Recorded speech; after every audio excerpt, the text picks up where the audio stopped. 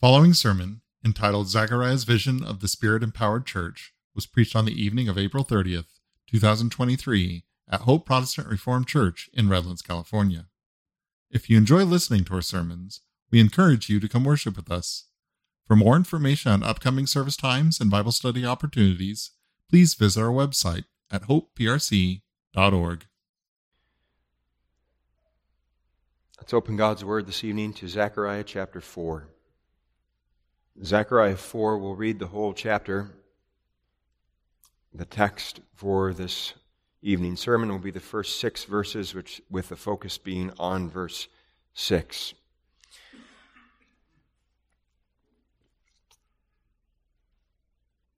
This is God's inspired word to us, His church. And the angel that talked with me came again and waked me, as a man that is wakened out of his sleep, and said unto me, What seest thou? And I said, I have looked, and behold, a candlestick, all of gold, with a bowl upon the top of it, and his 7 lamps thereon, and 7 pipes to the 7 lamps, which are upon the top thereof. And 2 olive trees by it, one upon the right side of the bowl, and the other upon the left side thereof. So I answered and spake to the angel that talked with me, saying, What are these, my Lord? Then the angel that talked with me answered and said unto me, Knowest thou not what these be? And I said, No, my Lord. Then he answered and spake unto me, saying, This is the word of the Lord unto Zerubbabel, saying, Not by might, nor by power, but by my Spirit, saith the Lord of hosts. Who art thou, O great mountain? Before Zerubbabel thou shalt become a plain. And he shall bring forth the headstone thereof with shoutings, crying, Grace, grace unto it. Moreover, the word of the Lord came unto me, saying, The hands of Zerubbabel have laid the foundation of this house.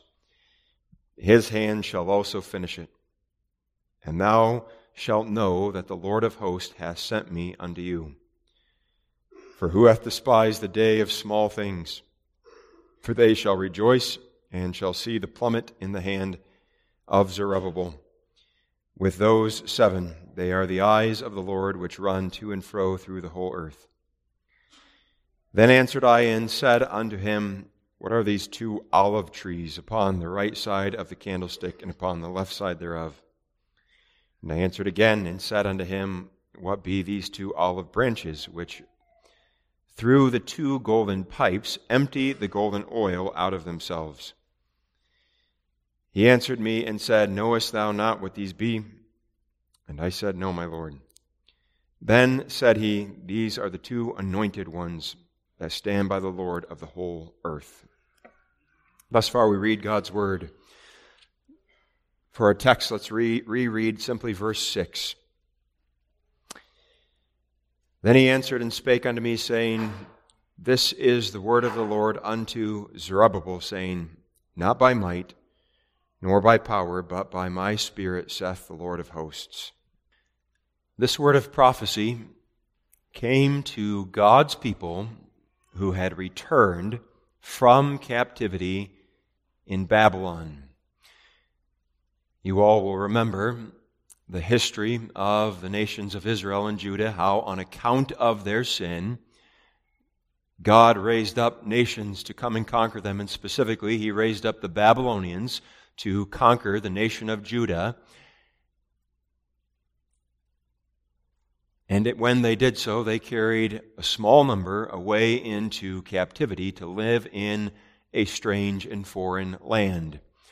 But during Judah's time in captivity, the Babylonians themselves were conquered by the Persians, and one of their kings issued a decree that God's people could go back to the Promised Land to rebuild Jerusalem. And upon hearing that decree, a man by the name of Zerubbabel led a small band of captives back to the Promised Land to rebuild the temple. And that was indeed their primary work when they came back, the rebuilding of the temple that had been destroyed by Nebuchadnezzar and his army. And perhaps you will recall that very soon after returning, they were able to lay the foundation of that temple. But then they began to face opposition, so that the work languished and eventually came to a halt altogether, so that the foundation of the temple just sat there. It was into those circumstances that God sent two of his prophets, Haggai and Zechariah. Haggai came with a word of rebuke, because the people, instead of building God's house, had been building their own houses. And thus God sent a prophet to say, you have your priorities all wrong. You dwell in these nice homes. You have ceilings above you, and there sits this foundation of God's house. By God's grace, the people responded. By God's grace, they heard the words of Haggai and began the work of rebuilding the temple once again. But God sent not only Haggai to the people, he also sent them Zechariah. And Zechariah's message really complements that of Haggai, only the focus here is a word of encouragement to spur the people on in their labors. And that word of encouragement came in the form of visions. If you read the book of Zechariah, you find vision after vision after vision. And tonight, we want to look at the fifth of those visions, the vision of the golden candlestick, and how it points to the work of our God by his Spirit to empower the church to fulfill her calling here below.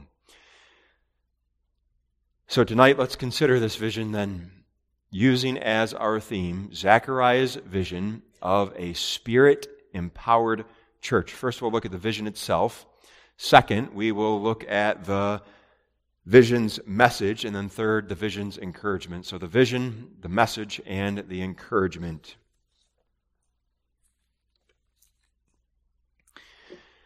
So we come to this vision of Zechariah.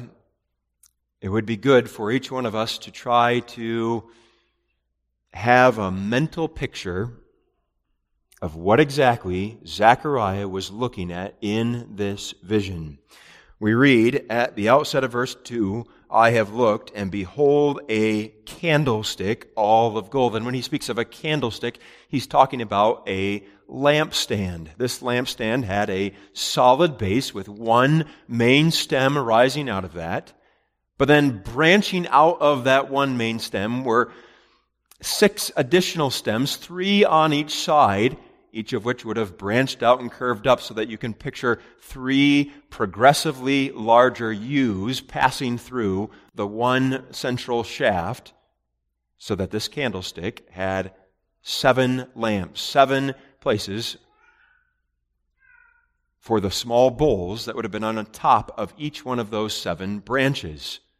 That's the idea of a lampstand, because remember, they did not have candles like we do with the wax, but they would have had small bowls that would have held oil, which would serve as fuel, as well as a wick for a burning flame. Zechariah sees a golden candlestick. And he would have recognized this, because what he's seen is the exact same candlestick that had been in the tabernacle from the days of Moses on, and then later in the temple that was built during the time of Solomon. He was seeing that piece of furniture that was a part of the furniture of the tabernacle and the temple, the one that was used to illuminate the holy place. And it was the duty of the priests to make sure the oil in these bowls on top of each of the 7 lamps always had a supply of oil, so that the light in the holy place would never go out. So Zechariah sees something he recognizes, but there's more to the vision than just this candlestick. There are elements that he would not have recognized. And that's what comes out when we continue reading in verses 2 and 3. He says, and behold, a candlestick all of gold, and a bowl upon the top of it, and his 7 lamps thereon, and 7 pipes to the 7 lamps, which are upon the top thereof. So Zechariah sees somehow mounted above this candlestick, a large bowl, a basin, a vessel. And evidently, on the bottom side of this large bowl, there were 7 small pipes with an opening connecting them up into the bowl that ran down to each of the 7 small bowls that were part of this one lampstand, this one candlestick. In addition, Zechariah saw 2 olive trees. That's verse 3. And 2 olive trees by it, one upon the right side of the bowl and the other upon the left side thereof. And we're told more about this in verse 12, where we read, "What are these 2 olive branches which through the 2 golden pipes empty the golden oil out of themselves?" This is a part of his vision. And evidently, Zechariah sees these 2 olive trees, one on the right side, one on the left, and protruding from these olive trees are 2 golden pipes, which evidently ran from the olive trees down to that one large bowl so that the oil produced by these trees would be collected there. And now if we have somewhat of a mental picture of what Zechariah saw, we can begin to see what's going on here. The 2 olive trees would have produced a continuous supply of oil. And that olive oil would have ran down those 2 golden pipes and flowed into that one large bowl, that basin that was somehow mounted above the candlestick. And then from that one large bowl, the oil would in turn run down the 7 smaller pipes to each one of the lamps that were a part of this lampstand, this candlestick that Zechariah saw, so that the point is that the candlestick, the lampstand, would receive a continuous, unending supply of oil so that the light of this candlestick would never go out. That's what Zechariah saw. How are we to understand this vision? Well, there are 3 main elements to this vision. First, there is the candlestick. Second, there is the oil. And third, there are the 2 olive trees. First, the candlestick or lampstand. That represents the church of Jesus Christ. And we say that in light of what we read in Revelation chapter 1 and following. In Revelation 1, John sees a vision of 7 lampstands, 7 candlesticks, and there we're told explicitly the symbolism there. So that in Revelation 1 verse 20 we read the angel saying to John, "The 7 candlesticks which thou sawest are the 7 churches," so that the symbolism of the golden candlestick is that it represents the church of Jesus Christ. And what a fitting picture. It's a fitting picture for at least 3 reasons. One, because this candlestick was made entirely of gold. It's verse 2, a candlestick all of gold. And that's fitting because gold is a precious metal. It's one of great value, which points to the fact that the church is precious to our God. So precious, He was willing to give His only begotten Son to die the accursed death of the cross in order to redeem the church to Himself. The church is valuable, and the candlestick points to that very truth. Second, the candlestick points to the church in that it has 7 lamps, 7 branches, 7 being the number of the covenant, 3 being the number for our triune God, 4 representing man who comes from the 4 corners of the earth, and 7 is what you get when you bring 3 and 4 together, so that the number 7 points us to the truth of God's covenant. And that is appropriate if we're going to have some symbol, some picture for the church. Because it's the church that is God's covenant people. It's to the church that God says, "I will be your God and you will be my people." And finally, the candlestick is a fitting picture of the church because of its purpose, namely to give light. That was the function of the candlestick in the Old Testament tabernacle. It illuminated the most holy place, and so too the church has the calling to be a light in the midst of this dark and sinful world in which we live. For really, the church is made up of those whom God has called out of darkness and into His marvelous light. He's made us to be children of the light, and now we are to reflect His glory, His splendor, His majesty to the world around us, letting our light so shine before men, so that they might glorify our God. The church's calling is to shine as a bright light in the midst of this world. So the first element of the vision is the candlestick, which points us to the church. The second element is the oil, and the oil represents the Holy Spirit. And we can say that in light of the general symbolism that we find in Scripture. For example, we know that the anointing oil that was poured upon various men in the Old Testament was a picture of the Spirit coming upon those men, equipping them for their work. But that symbolism is also established here, specifically in verse 6.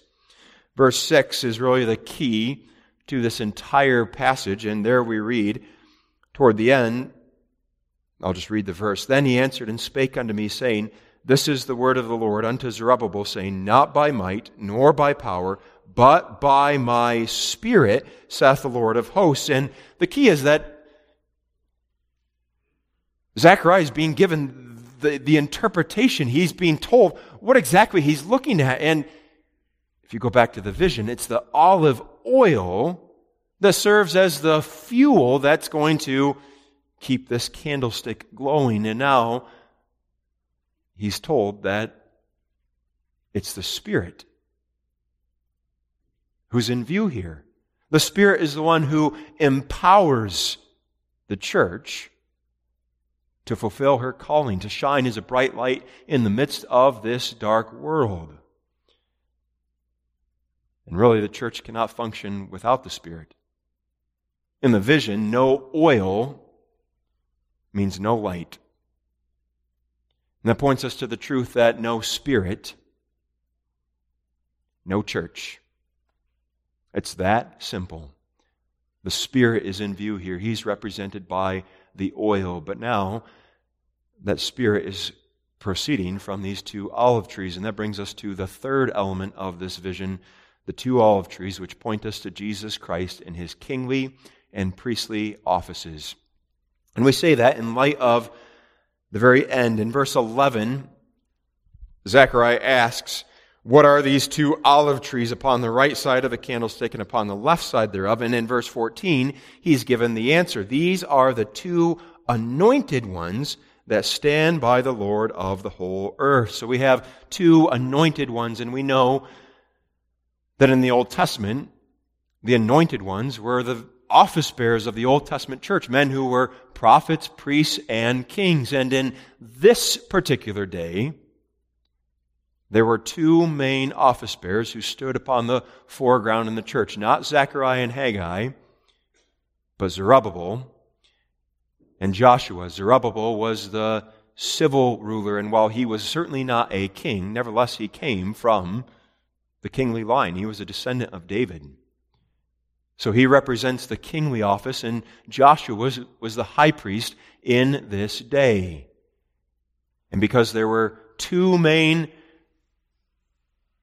office bearers who stood on the foreground in the church, there are two olive trees, but the olive trees don't point us to the men, but they point us beyond the men to the one who is the fulfillment of these Old Testament offices, namely Jesus Christ.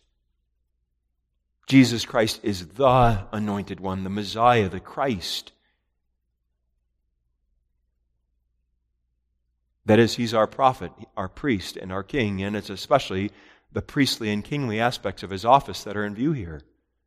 As our priest, He has made the once and for all sacrifice for our sins, paying the debt that we owe. As our priest, He makes continual intercession on our behalf. But He's also our king who came into this world to conquer our spiritual enemies. As our king, He rules over us from His throne in heaven. So it's Jesus Christ who's in view here. But the main point is not so much that he's a king or that he's a priest, but that he's the one who, as our mediator, sends us his Spirit. Because that's the point in the vision. The two olive trees are the source of the olive oil. And that points us to the truth that Jesus Christ is the one who sends his Spirit upon the church. For his obedience to the will of the Father, Christ was given the Spirit as his own Spirit, and Christ is now the one who pours out his Spirit upon the church. Christ sends his Spirit into the hearts and lives of his people, who in turn empowers us, who energizes the church to fulfill her calling in the midst of this world, so that when we look at the vision, we can see how all the pieces fit together.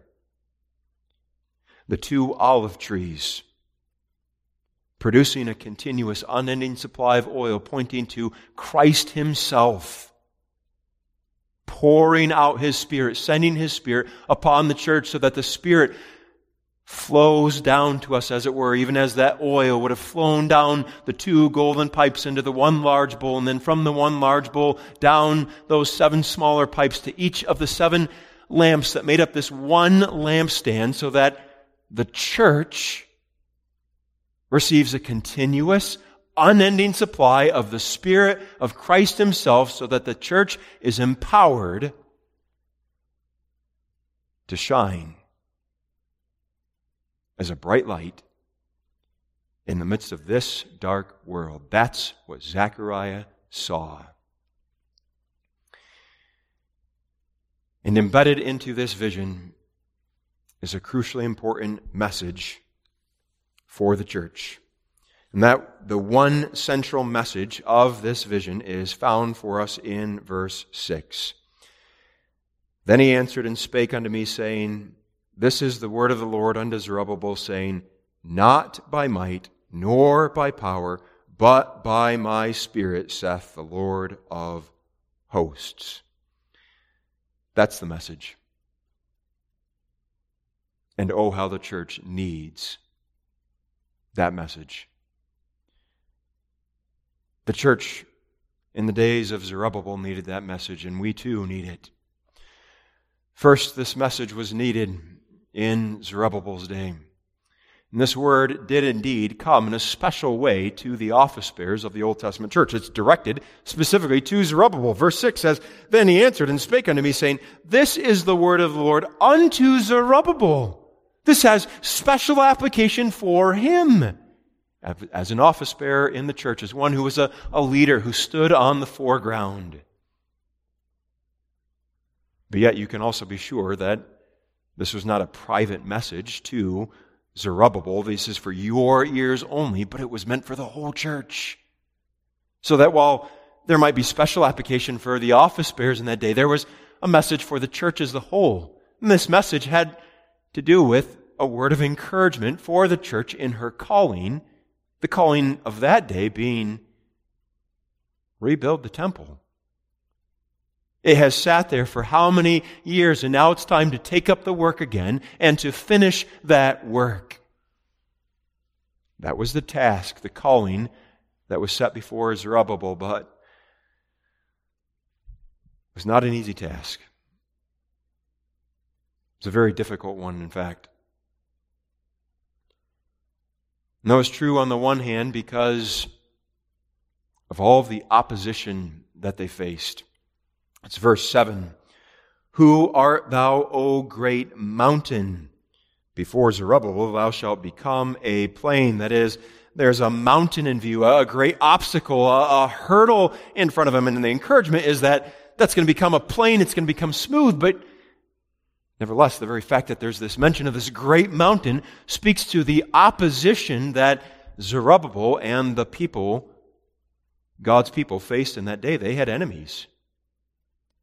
Enemies in the land who troubled them, who made their work difficult, who went so far as to write letters to the king of Persia asking him to stop the work altogether. And no doubt in light of that opposition, they sometimes wondered, are we ever going to be able to complete this project? But it wasn't just that there was opposition. The added difficulty was the church was so small and seemingly insignificant. That comes out in verse 10. For who hath despised the day of small things? It was only a remnant that had returned. It was a little flock. The others were drawn to a life of ease and pleasure in Babylon and Persia and decided to stay there. So there's a small group that has returned that's trying to not only make a living for themselves, but do this important work of rebuilding the temple. And no doubt they wondered, how can we possibly survive? How can we possibly continue when we are so few in number?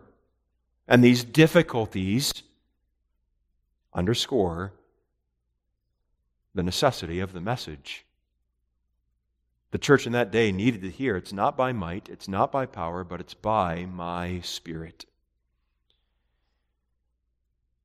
And we need that same word too. The office bearers of the church need this same word too. For just as this word came in a unique way to Zerubbabel, so it comes to the office bearers of the church, who stand on the foreground in the church, who are the leaders in the congregation. But yet it's not just for you, it's for the whole congregation. Even as we as an entire congregation have the calling to be a candlestick, a bright light in the midst of this dark world. That as we have the calling to let our light so shine before men, which includes the calling to live antithetically, to be willing to be different from the world around us. This includes the calling to proclaim the gospel far and wide, to be active in missions, in evangelism, in witnessing. This includes taking a stance against error, defending the truth against all that would snuff out the light of the gospel.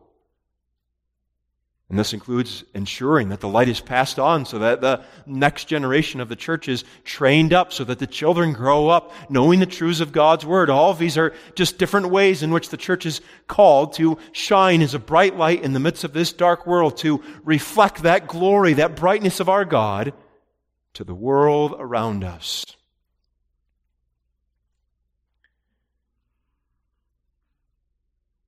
But what a difficult task. For is there not still a mountain of opposition? The church still has her enemies. The devil, the world, who seek to destroy the church, whether it be by infiltrating the church and corrupting the church,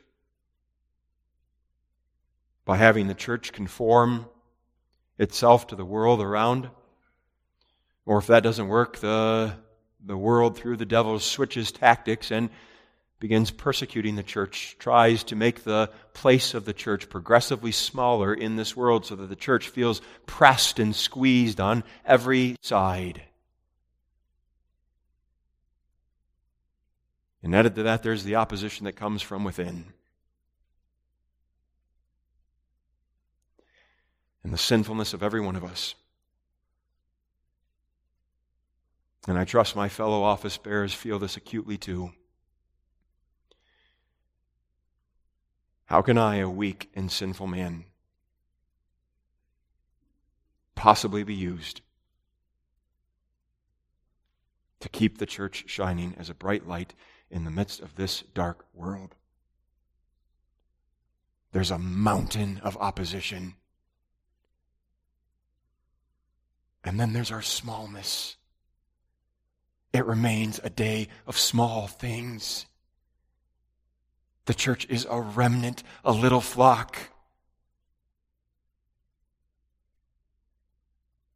For the truth of God's sovereignty and our salvation is not a popular message in the world. And thus faithful churches are few in number and far between. And in light of the mountain of opposition and the fact that it's still a day of small things, we can begin to wonder, how is the church going to survive? How is she going to withstand the onslaughts of the gates of hell being opened and unleashed upon her? Will not the light of the church simply be snuffed out in a moment? At times we worry about the defense and the preservation of the church. And it's on account of these difficulties that we need to hear this message. The message of verse 6. That it's not by might, nor by power, but by my Spirit, saith the Lord of hosts. Negatively, the message is that it's not by our own might or by our own strength. And there's two words that are used there. First, not by might. And might there refers to collective strength, because that word might refers to a collection of forces. It's sometimes translated as army. So that God's word to Zerubbabel, not by might, was saying it's not by the combined strength of everyone who has returned from captivity, all 50,000 of them, or however many there were at that point. That's not what's going to guarantee the survival of the church. It's not the strength in numbers that's going to ensure the completion of this building project. Nor will it be the case that you're going to accomplish your work by allying yourselves with the nations around. And that's still God's word to His church today. It's not by strength in number. It's not by trying to ally ourselves with anyone and everyone else who falls under the banner of Christianity, pushing aside our differences and trying to all come together. That's not what makes the church shine the more brightly. It's not by might, nor by power. There's a second word used, not by might nor by power. And whereas might emphasizes the idea of collective strength, everyone coming together, the word power, therefore, speaks to individual ability.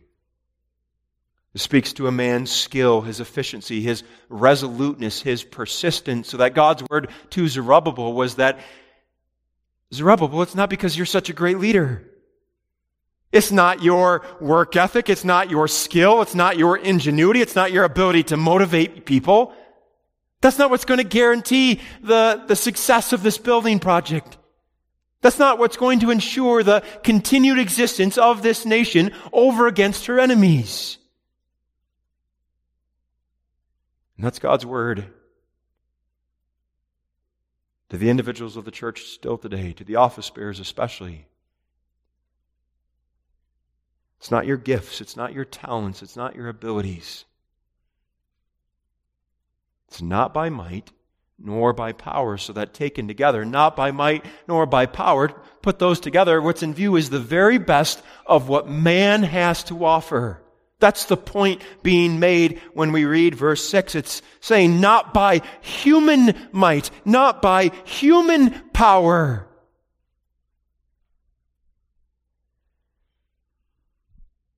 And did you notice that message comes out in the vision? What's missing from the vision? There's no man in it. When Zechariah sees this golden candlestick with the bowl, the pipes, the trees, he does not see a worker coming up and setting up this whole apparatus and making sure that it all runs and flows smoothly. Nor does he see a high priest coming up to the candlestick and adding oil to each of the 7 small bowls that make up the 7 lamps. There's no man in the vision. Even Christ himself, who is clearly in the vision, who's the source of the Spirit and the vision. Even Christ does not appear in the form of a man. There's no king, there's no priest, because it's not by might, nor by power. No collection of men, as many as they may be, no one man, as gifted as he may be, can possibly cause the church to continue to shine as a bright light in the midst of this dark world. So that negatively, the message to the church, it's not on you.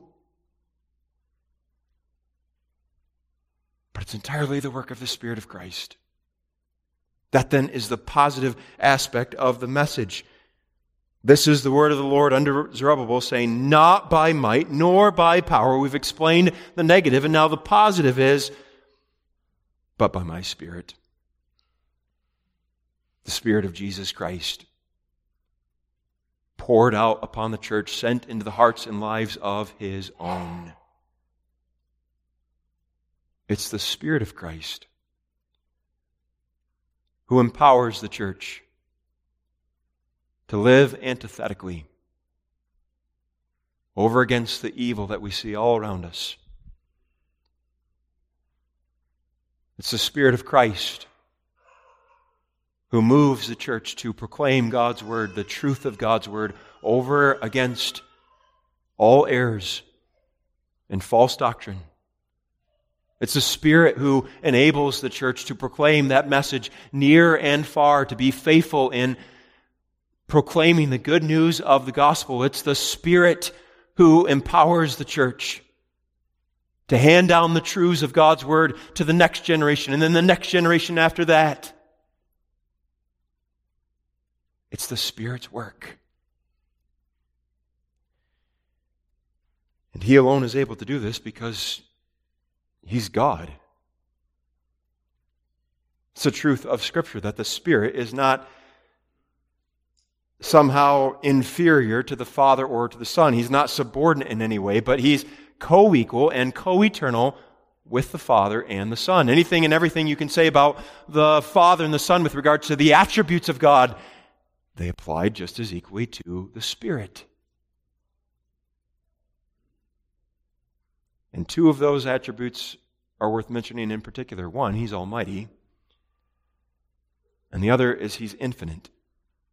The Spirit is almighty.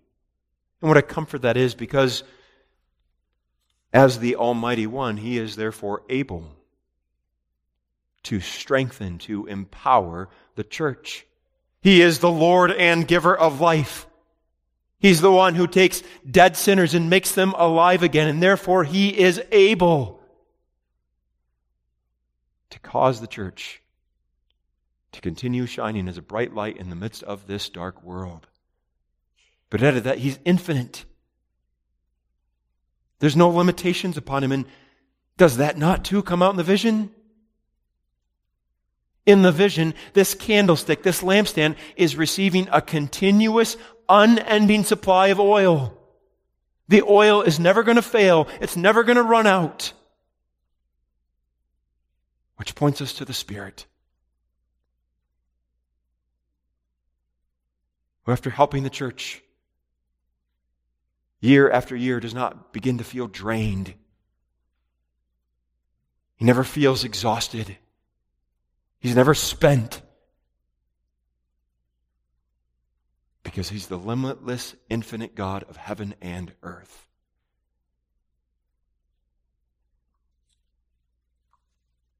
And by His work, He will ensure that the church continues to shine as a bright light in the midst of this dark world. And is that not the message of encouragement that we need? Because that is indeed the application that flows from all of this. When we consider the vision and the central message, the end result is encouragement for the church. And while there are many things that could be said here, I call your attention to two things. First, something negative, and then something positive. The encouragement for us tonight from a negative point of view is that the light of the church will never be extinguished. You can you can be sure that's what the enemies want. That's what the enemies wanted in Zerubbabel's day. They were not just interested in interfering and tampering with the work of rebuilding the temple. They wanted the Israelites out of the picture. They hated these captives who had returned and taken up this land again, and they wanted them destroyed.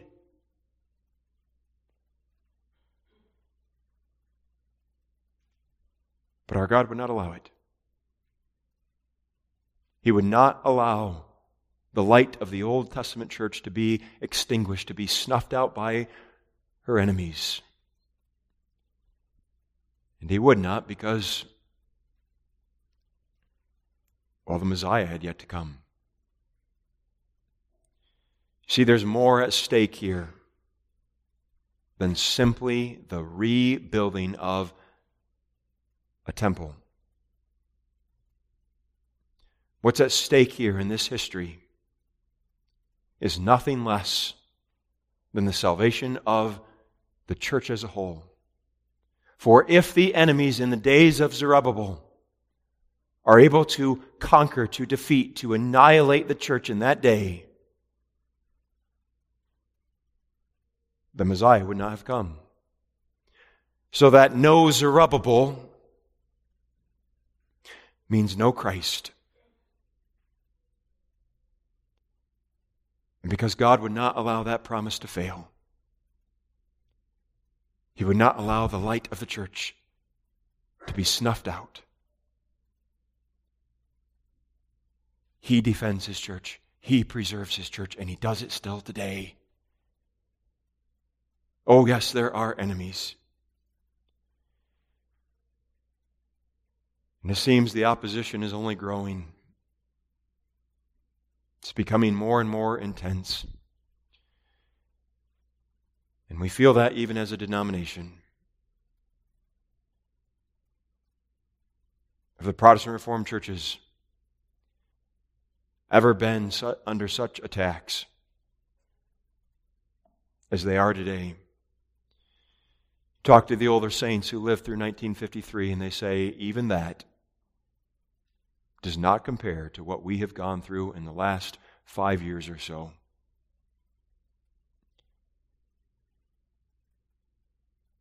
But Christ will not allow His candlestick to be extinguished. By His Spirit, He will empower, enable the church to continue to burn brightly.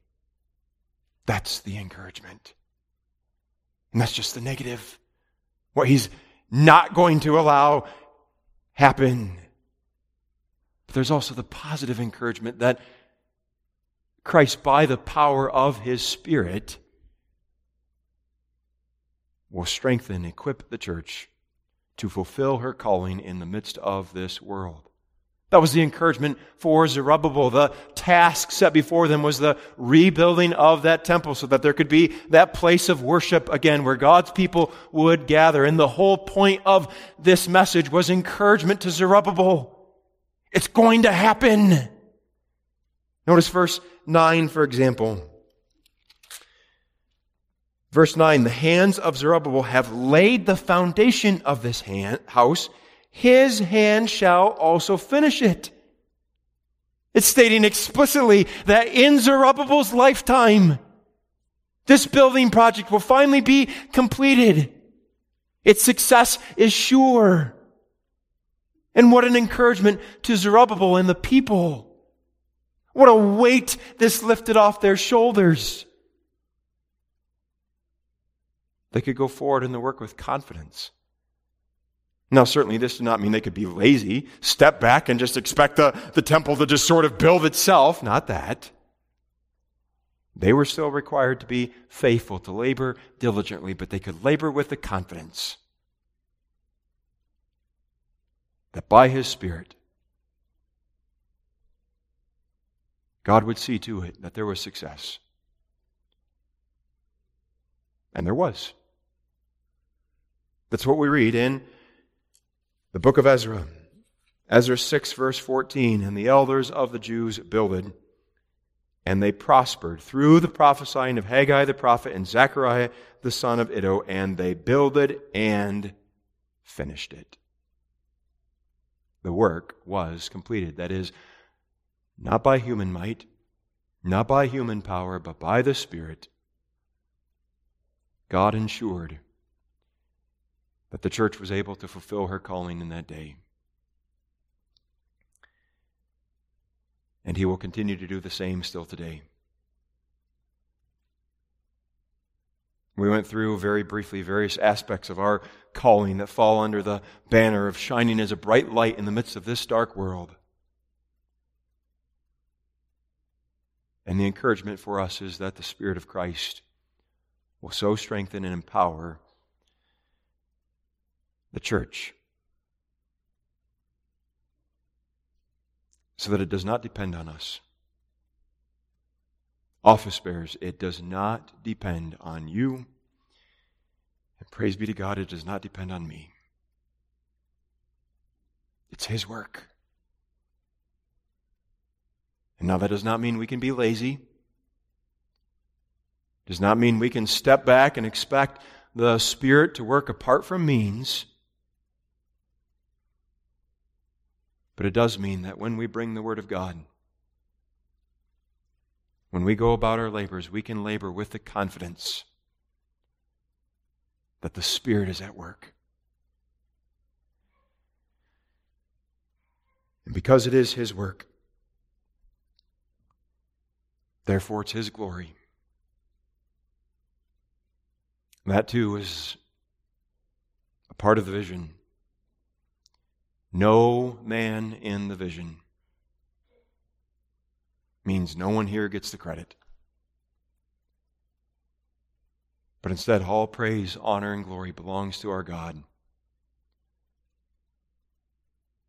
and to the work of Christ through His Spirit to empower His church to shine as a bright light in the midst of this dark world. Praise be to His name. Amen.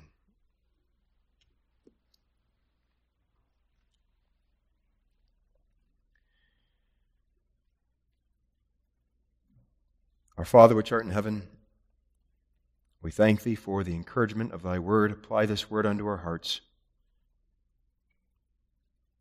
and give us trusting hearts. We pray especially that Thou wilt comfort and encourage the office bearers of the church. And we pray that Thou wilt help us to labor with confidence, trusting the power of Thy Spirit. Forgive us, Father, of our sins, and hear this prayer for Christ's sake. Amen.